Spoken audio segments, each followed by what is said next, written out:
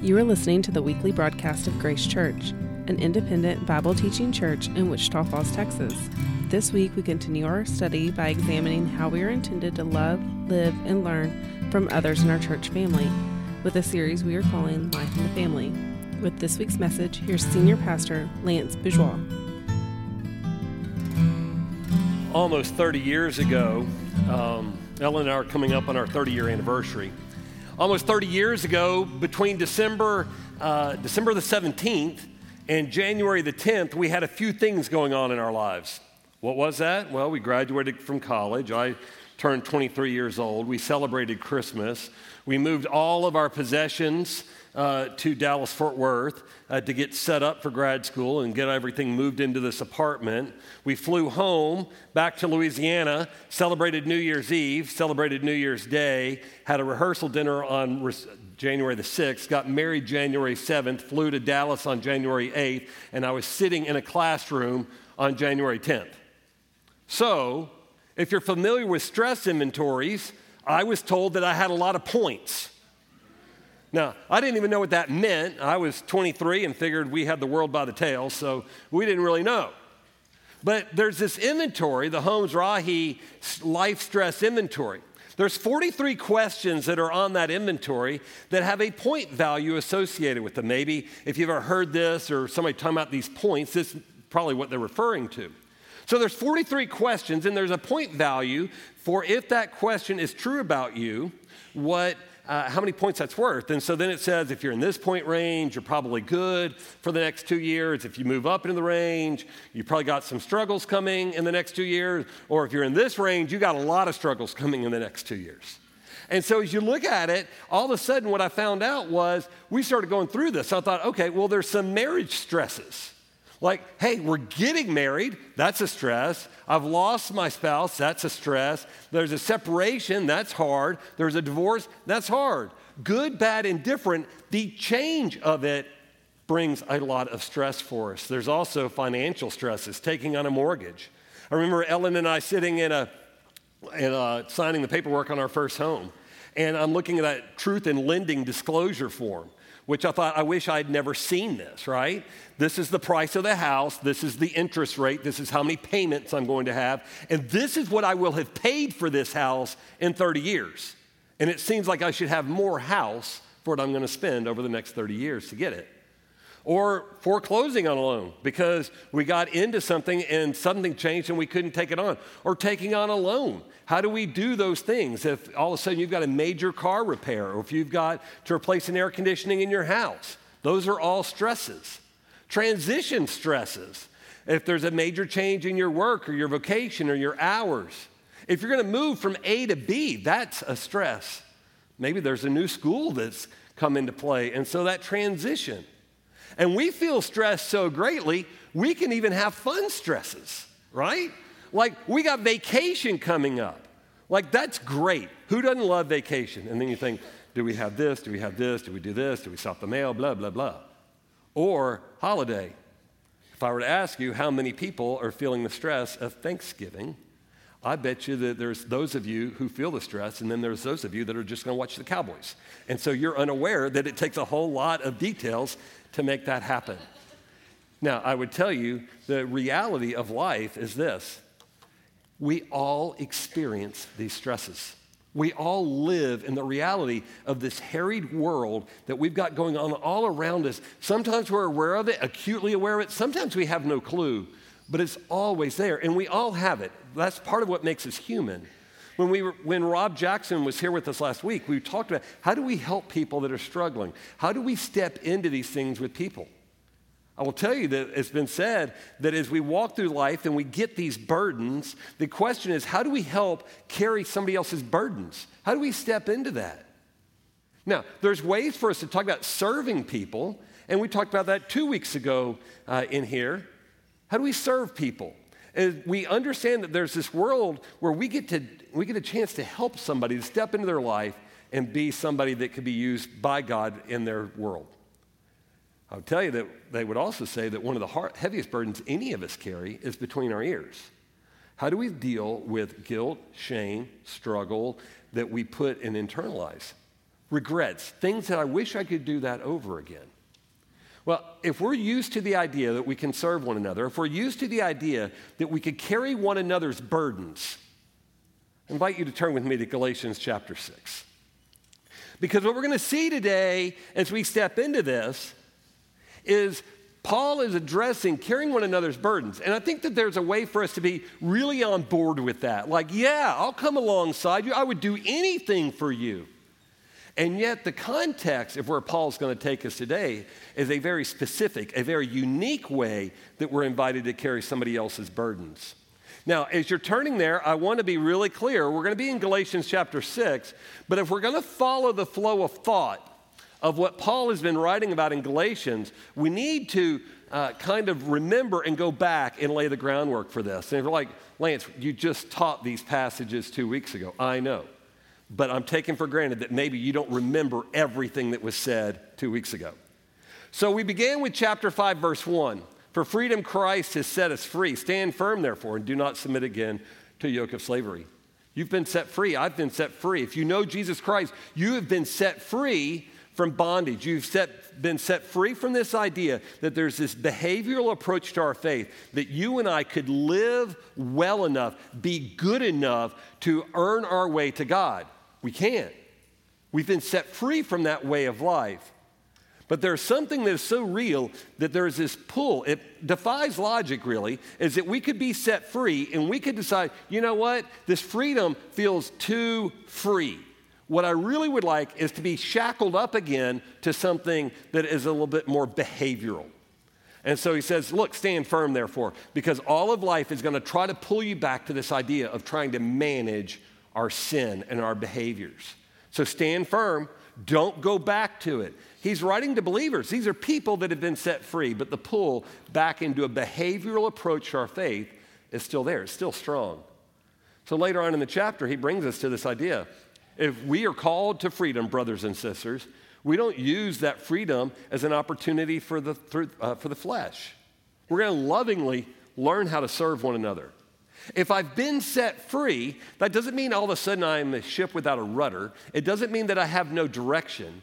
And it doesn't mean that life has become all about me and I get to be this hedonistic person that just pursues whatever I think at any given point in time. No, we've been set free such that we can love and serve one another.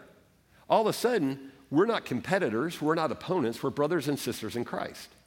And in that brotherhood, in that sisterhood, we have this remarkable reality is that our boast, our only boast, is the Lord Jesus Christ crucified and resurrected on our behalf.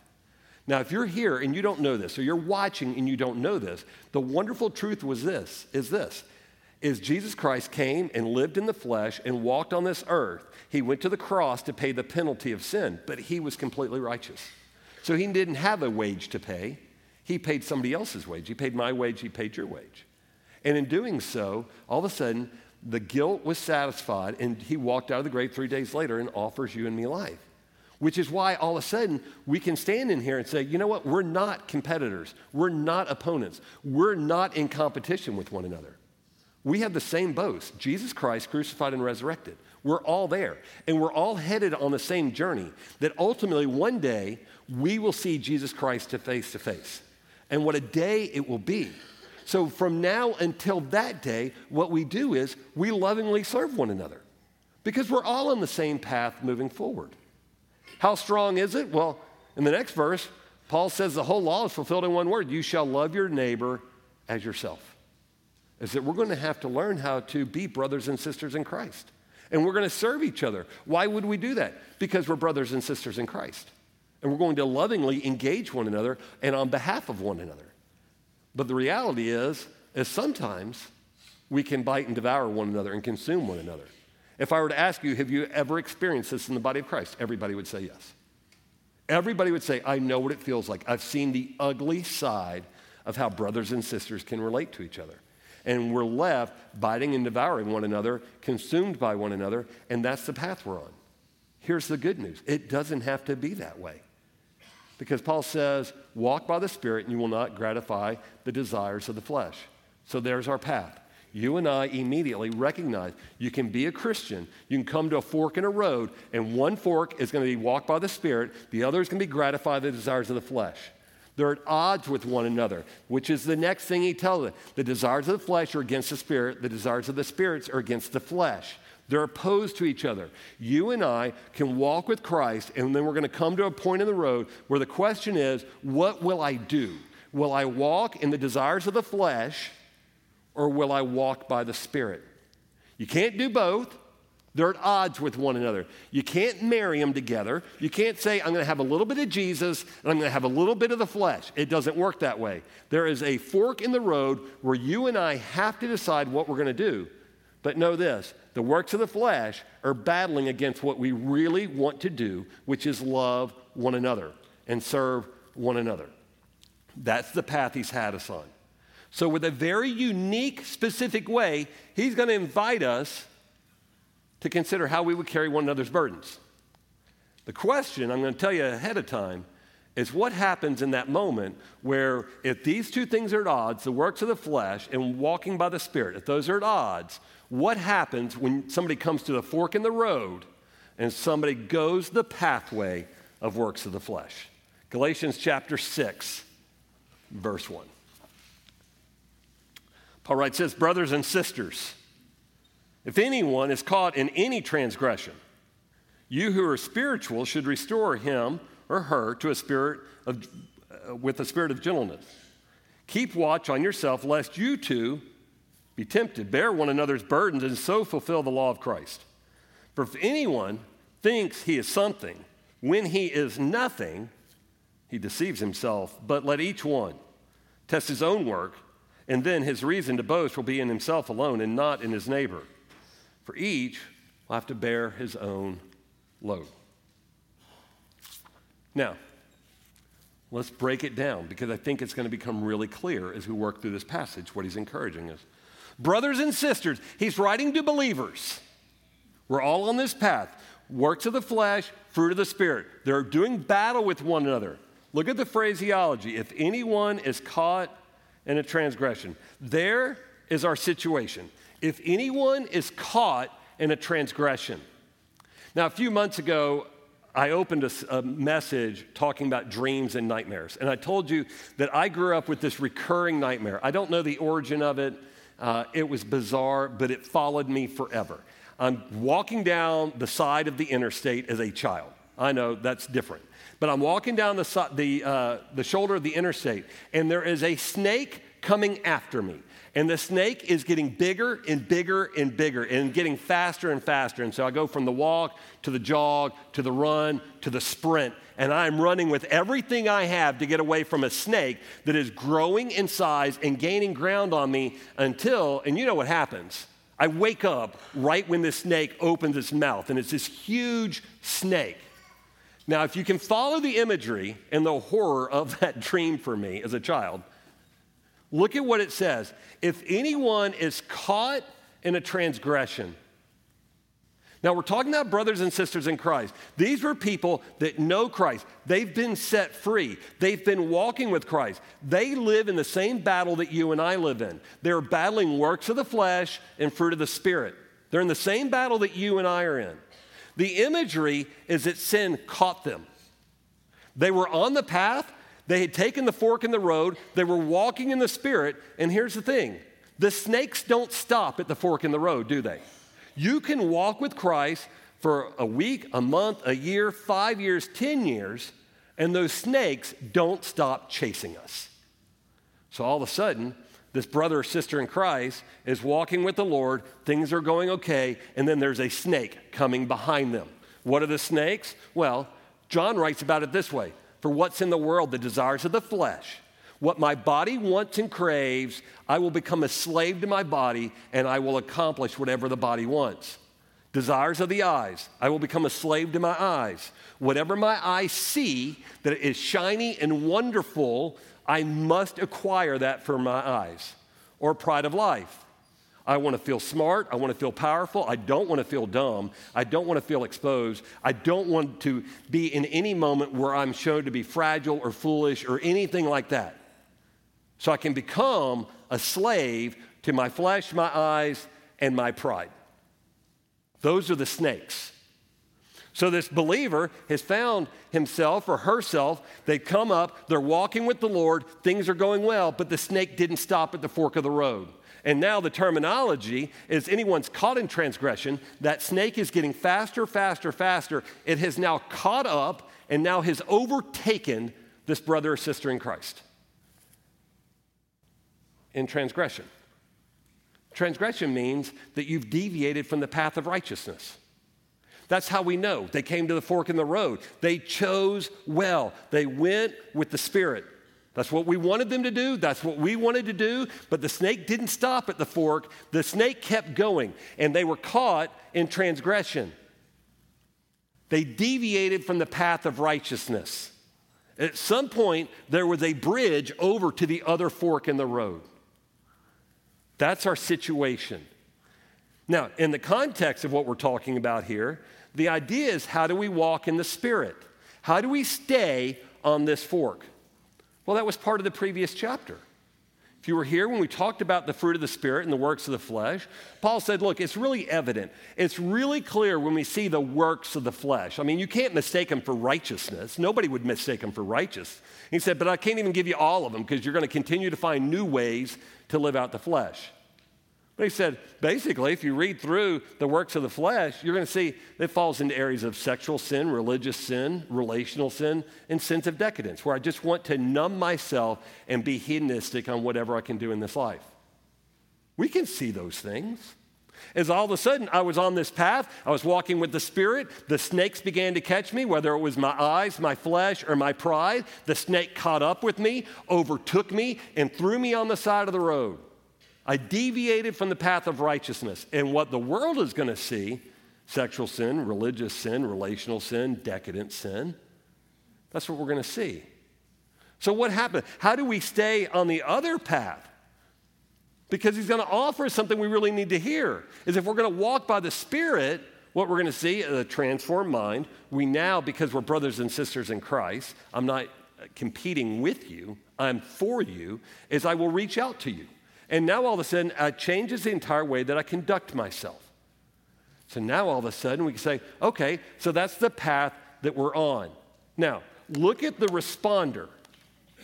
That's the situation. Look at the responder.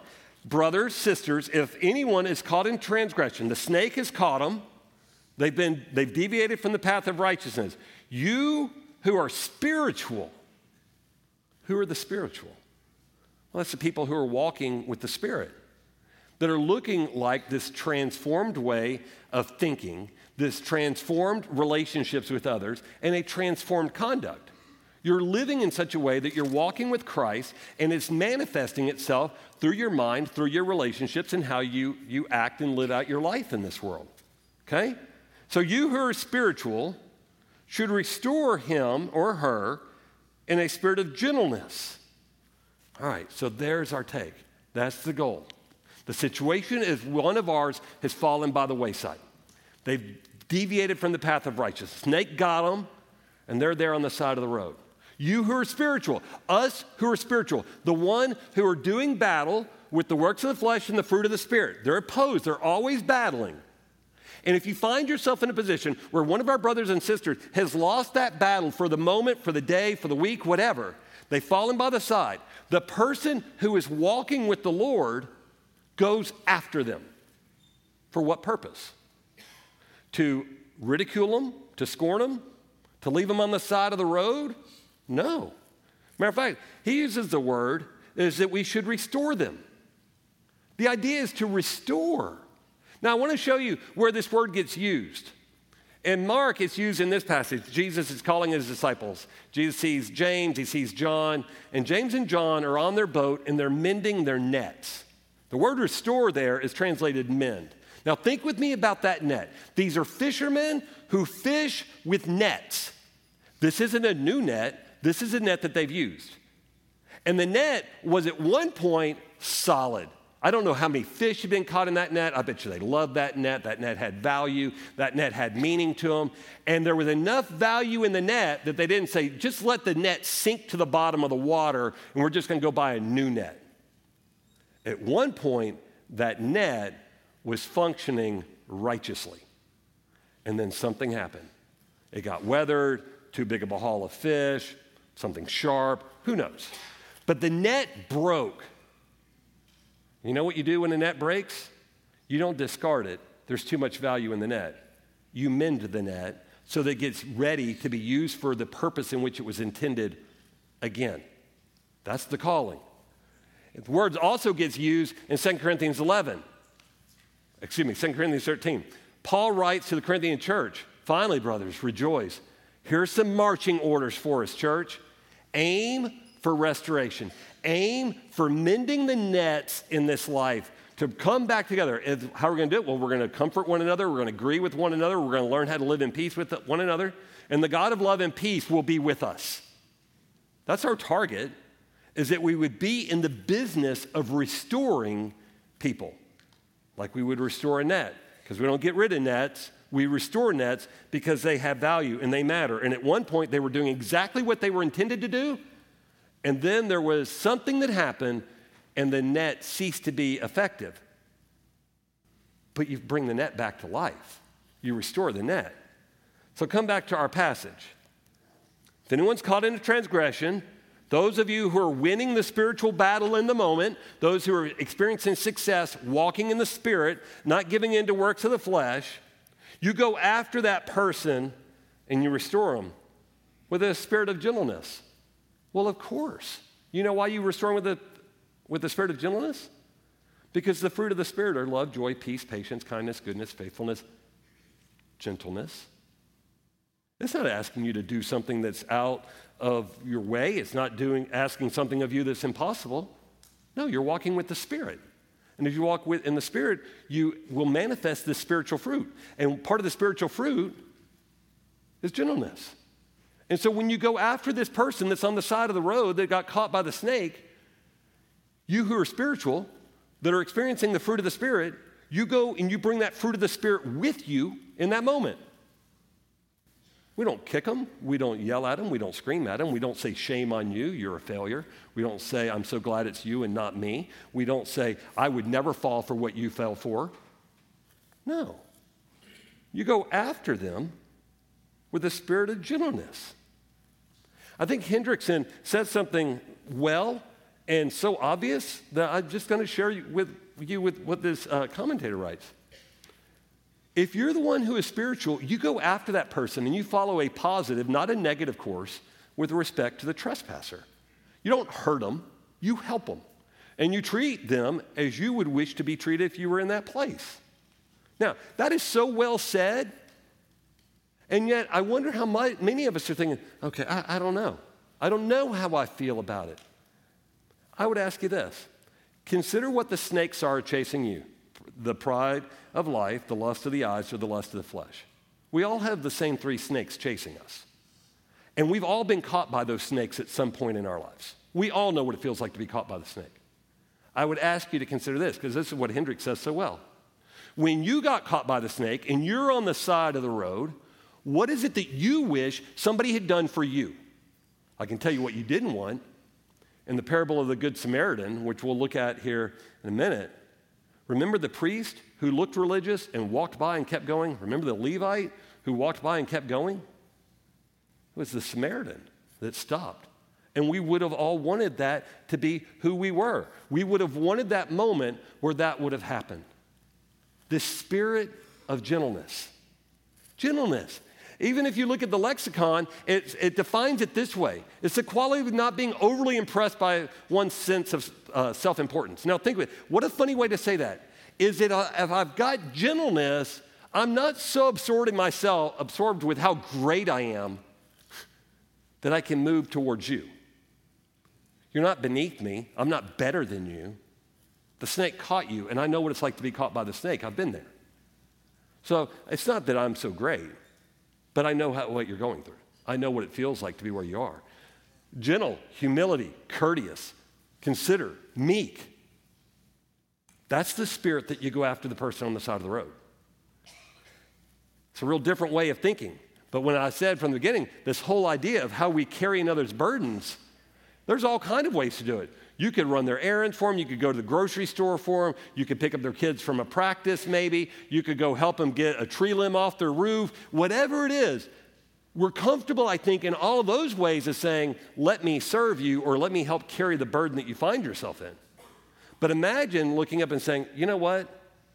This is a spiritual burden that when a brother or sister in Christ gets left on the side of the road because the snake has caught them, how do we help that person carry the burden of the guilt and the shame of being on the side of the road? How do we help restore them spiritually because they need to be mended?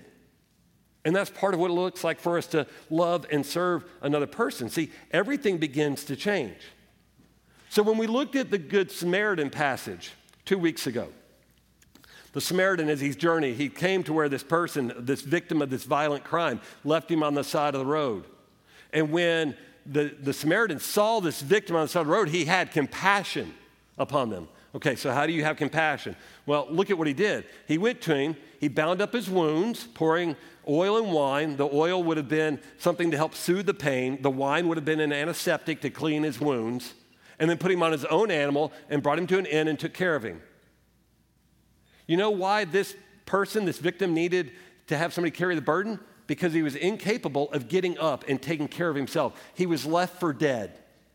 And somebody came alongside and helped care for his burdens and said, you know what? Let me take care of you physically. You can't walk all the way back to the city. Let me put you on my animal. You don't have the resources. You were just robbed. You have no resources. So let me pay for you to be cared for. Now, as you do this, you recognize that carrying another person's burdens, like this person, the Samaritan is going to get down on his knees. And guess what? You're going to have to engage. Is it going to be messy? I'm sure that the Samaritan left bloodied by the interaction. Was it his fault? No. Did he love the person enough to do it? Absolutely. And so when we look at it, we start saying, okay, so how do we move into this? Okay? Gentleness, the one who's spiritual, the ones who is having opportunity to walk with the Lord, all of these things are moving in the right direction. Now let's talk about sin, because that snake that swallowed him was real, and we got snakes coming after us as well.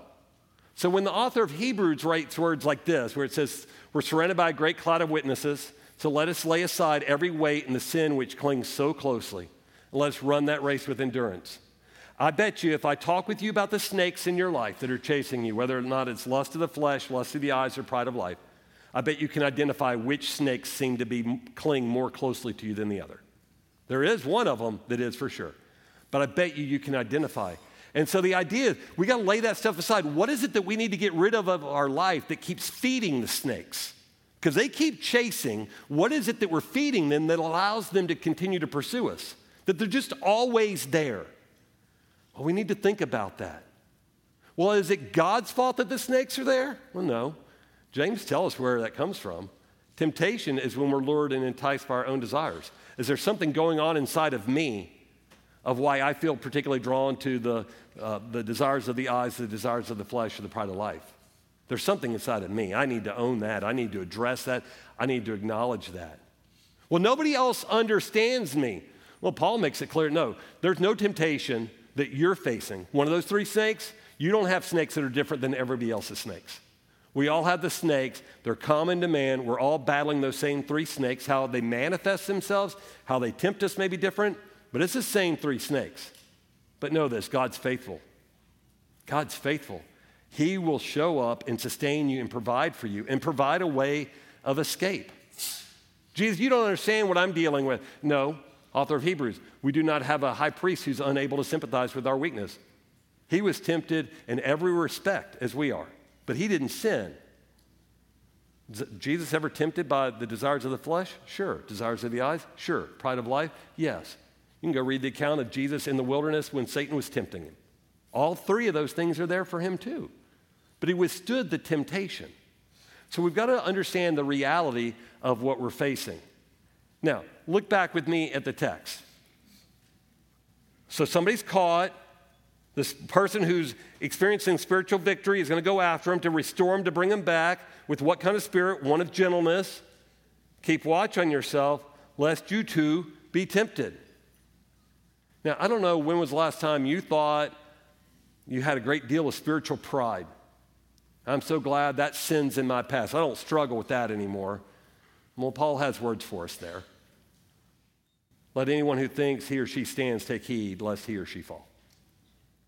Those snakes don't stop. We may create more distance between us and the snake as we experience spiritual victory, but those snakes never stop chasing us. They may get smaller, but it doesn't take but a bad moment for that snake to become an overwhelming catch up and take you out kind of snake. That is part of the reality of this world. So keep watch on yourself, lest you too be tempted. If you're a person who a snake took out this person and you have the same snake chasing you, that may not be the one you need to go restore. You may need to say, you know what, let me pray for you, let me engage this, but I can't go get in the middle of that right now because of the snakes that chase me. We don't ever outgrow the snakes. They stay there. And catch what he says, verse 2. So bear one another's burdens and so fulfill the law of Christ. What's the burden? As we got somebody that's being chased by snakes and the snake won in a moment. I don't know how long the snake has won, but the snake has won in this moment for sure. And we step in, bear one another's burdens, so fulfill the law of Christ. That's where we are in 6:2. Now we looked at this a couple of weeks ago when Jesus said in John 13, a new commandment I give you, that you love one another, just as I've loved you, love one another. So that's the law that we're talking about. We're in Galatians 6 right now, but 2 weeks ago we were in Galatians 5. The whole law is fulfilled in one word, you shall love your neighbor as yourself. Paul keeps coming back to it. That Luke passage is the parable of the Good Samaritan that we just referenced. As we keep going after people, why? Because we understand is that God has called us to love and serve one another. And as we do that, we actually are fulfilling the law of God of what he's asked us to do. We bear one another's burdens. How are we doing at it? Well, look with me, if you would, at verse 3. For if anyone thinks he is something when he is nothing, he deceives himself. Now, what a strong statement. He continues, but let each one test his own work, and then his reason to boast will be in himself alone and not in his neighbor. Okay?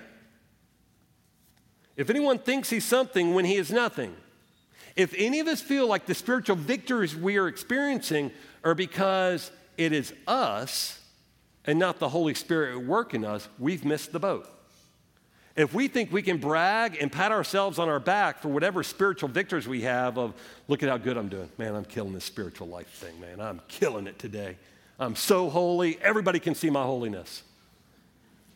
I think Paul's words are, if you think you're something when in reality you're nothing. Not a value, value or worth statement. Jesus already displayed how valuable you were on the cross. The question is, are you living out the gospel in the recognition that we are dependent upon a Savior, or do we actually think that God got a good deal when he got us on his team? Because I think his words are, if you think that God got a good deal with you because of how strong you are spiritually, recognize this. That's not true. And you've deceived yourself. See why that's a denial of the gospel? Because at the heart of it is the heartbeat that says, I got this spiritual life thing down pretty well. I pretty much can do this. I don't really need the Holy Spirit. Now that's a strong statement, but let each one test his own work. What's the test? Here's the test. Each one tests his own work, and then he will have reason to boast, will be in himself alone, not his neighbor. What's the test? Are you stepping in to restore our fallen brothers and sisters in Christ as they battle so that they can be restored and mended back into God's purposes and plans? That's the test, according to Paul. And if the answer to that question is yes, God, you keep creating opportunities for me to step in and help mend people and restore people, then the boast is, God, you continue to use me for your purposes wherever you have me. I will gladly and willingly be used by you. You know where the victory isn't? I didn't end up on the side of the road. Our victory, that test, whether we pass it or not, is whether or not we continue to allow God to use us for his purposes or not. The victory of passing the test isn't that the snake didn't catch me and that I'm not the guy or the girl on the side of the road. That's not the test. Did I fulfill the law of Christ? Did I love my neighbor? Did I serve my neighbor in the same way that God is calling me to do that? See, it changes everything. For each one will have to bear his own load. Now, it's an interesting statement because you're thinking, wait a minute, we're just told to bear one another's burdens. It sounds like it's in contradiction. There's two different words there, and I'll show you what the words are. But burden is a thing that's too heavy and burdensome for an individual to carry alone. There are some things in this world, and you know them, you can imagine them, where when life has hurt you or knocked you out, that the load is so heavy, you've got to have somebody help you carry it. This isn't enabling. This is how do we pick up the pieces and move forward. And you may need somebody to come alongside you. That was what was verse 2. This verse uses a different word. It speaks of an individual pack, something you carry alone, like a soldier carrying a backpack. Can you imagine if a soldier couldn't carry their own backpack and everybody else is carrying it? No. You've got to carry your backpack. There are some things in this life that only you are called to carry. And if I try to carry it, now I'm enabling negative behaviors. There's a difference. Where's the line? Well, it's not always cut and dry. We're going to have to trust that the Lord will make it clear. Am I doing enabling behaviors when they should be carrying this pack? Or is this a burden that is so overwhelming I've got to step in and help carry it?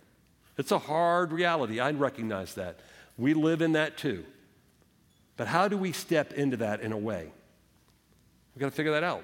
Here's the good news, is if you're on the path and you come to the fork in the road and you're living in the spiritual path, the Holy Spirit is more than capable to show us where that line is between enabling and where we need to step in and help. There are some things in my life, if my life falls apart, you may be able to help me trim a tree or take a tree down or get groceries or help pay a bill, but you can't help me be a husband and a father. That's a backpack I carry. So how we walk in that, it's difficult, but the Spirit can bring clarity for us in how we do it. Now, let's come back to this. We come to a fork in the road. We can work of the flesh. We can walk in the Spirit. Romans chapter 7, I don't do what I want to do. I do the very things I don't want to do. Romans 8, therefore there is now no condemnation for those who walk according to the Spirit, not according to the flesh, who are in Christ Jesus. Romans 7 sounds like spiritual defeat, doesn't it? Romans 8 sounds like spiritual victory, and it's just great. You know the difference between the path of works of the flesh and the path to walking in the Spirit? It's all in the Holy Spirit. The Holy Spirit's not mentioned in Romans 7. It's mentioned 21 times in Romans 8. The question is, how do we live and abide in Christ in a Romans 8 world? Because the moment we don't, we veer off into this works of the flesh, and then the snakes will catch us. Gordon MacDonald was a pastor and a writer. He wrote a book called Ordering Your Private World. I will tell you, I really liked the book. After he wrote the book, the snakes caught him. He had a moral failure. He was removed from ministry and so forth. I will tell you this. He wrote a follow-up book called Rebuilding Your Broken World. And in Rebuilding Your Broken World, he uses an illustration that is so core, it carries the entire message of the book, which is this idea, is that we all have 2x4s in the backyards of our life. Now, think with me. If you've got a 2x4 in the backyard of your life, you pick that thing up, and there is an entire life underneath it. It's dark, it's wet, there's bugs, the grass is dead. And his metaphor was he had some 2x4s in the backyard of his life, which is what led to his downfall. I will tell you that we all have 2x4s in our lives that will all lead to our downfall. So his encouragement would be, who do you invite? Who do you love? Who loves you? Who is safe enough to walk into your life and pick up the 2x4s in the backyard of your life? You'll be better for it. They will be better for it. We will all be better for it. As good as that illustration is, MacDonald brings us to this. As I watched those bugs scurry for cover, I thought of what might be called the underside of the church. The numberless people who walk into our sanctuaries all over the world carrying their secrets behind their bright clothing and their forced smiles. They sing our songs, they pray the prayers, they listen to the sermons, and all the while, the secrets fester within the private world, causing either a constantly broken heart or a hardened heart. And they come in fear of their secrets being exposed, and they quite likely will go in fear. They will have to live this way for the rest of their lives. Believe me, the underside of the church is there, listening and watching to find out whether there's anyone with whom their secret might be safe if revealed. You've got 2x4s in your backyard. I've got 2x4s in my backyard. We all do. We all have the same three snakes: the desires of the flesh, the desires of the eyes, and the pride of life. We all have them. The question isn't whether they're there.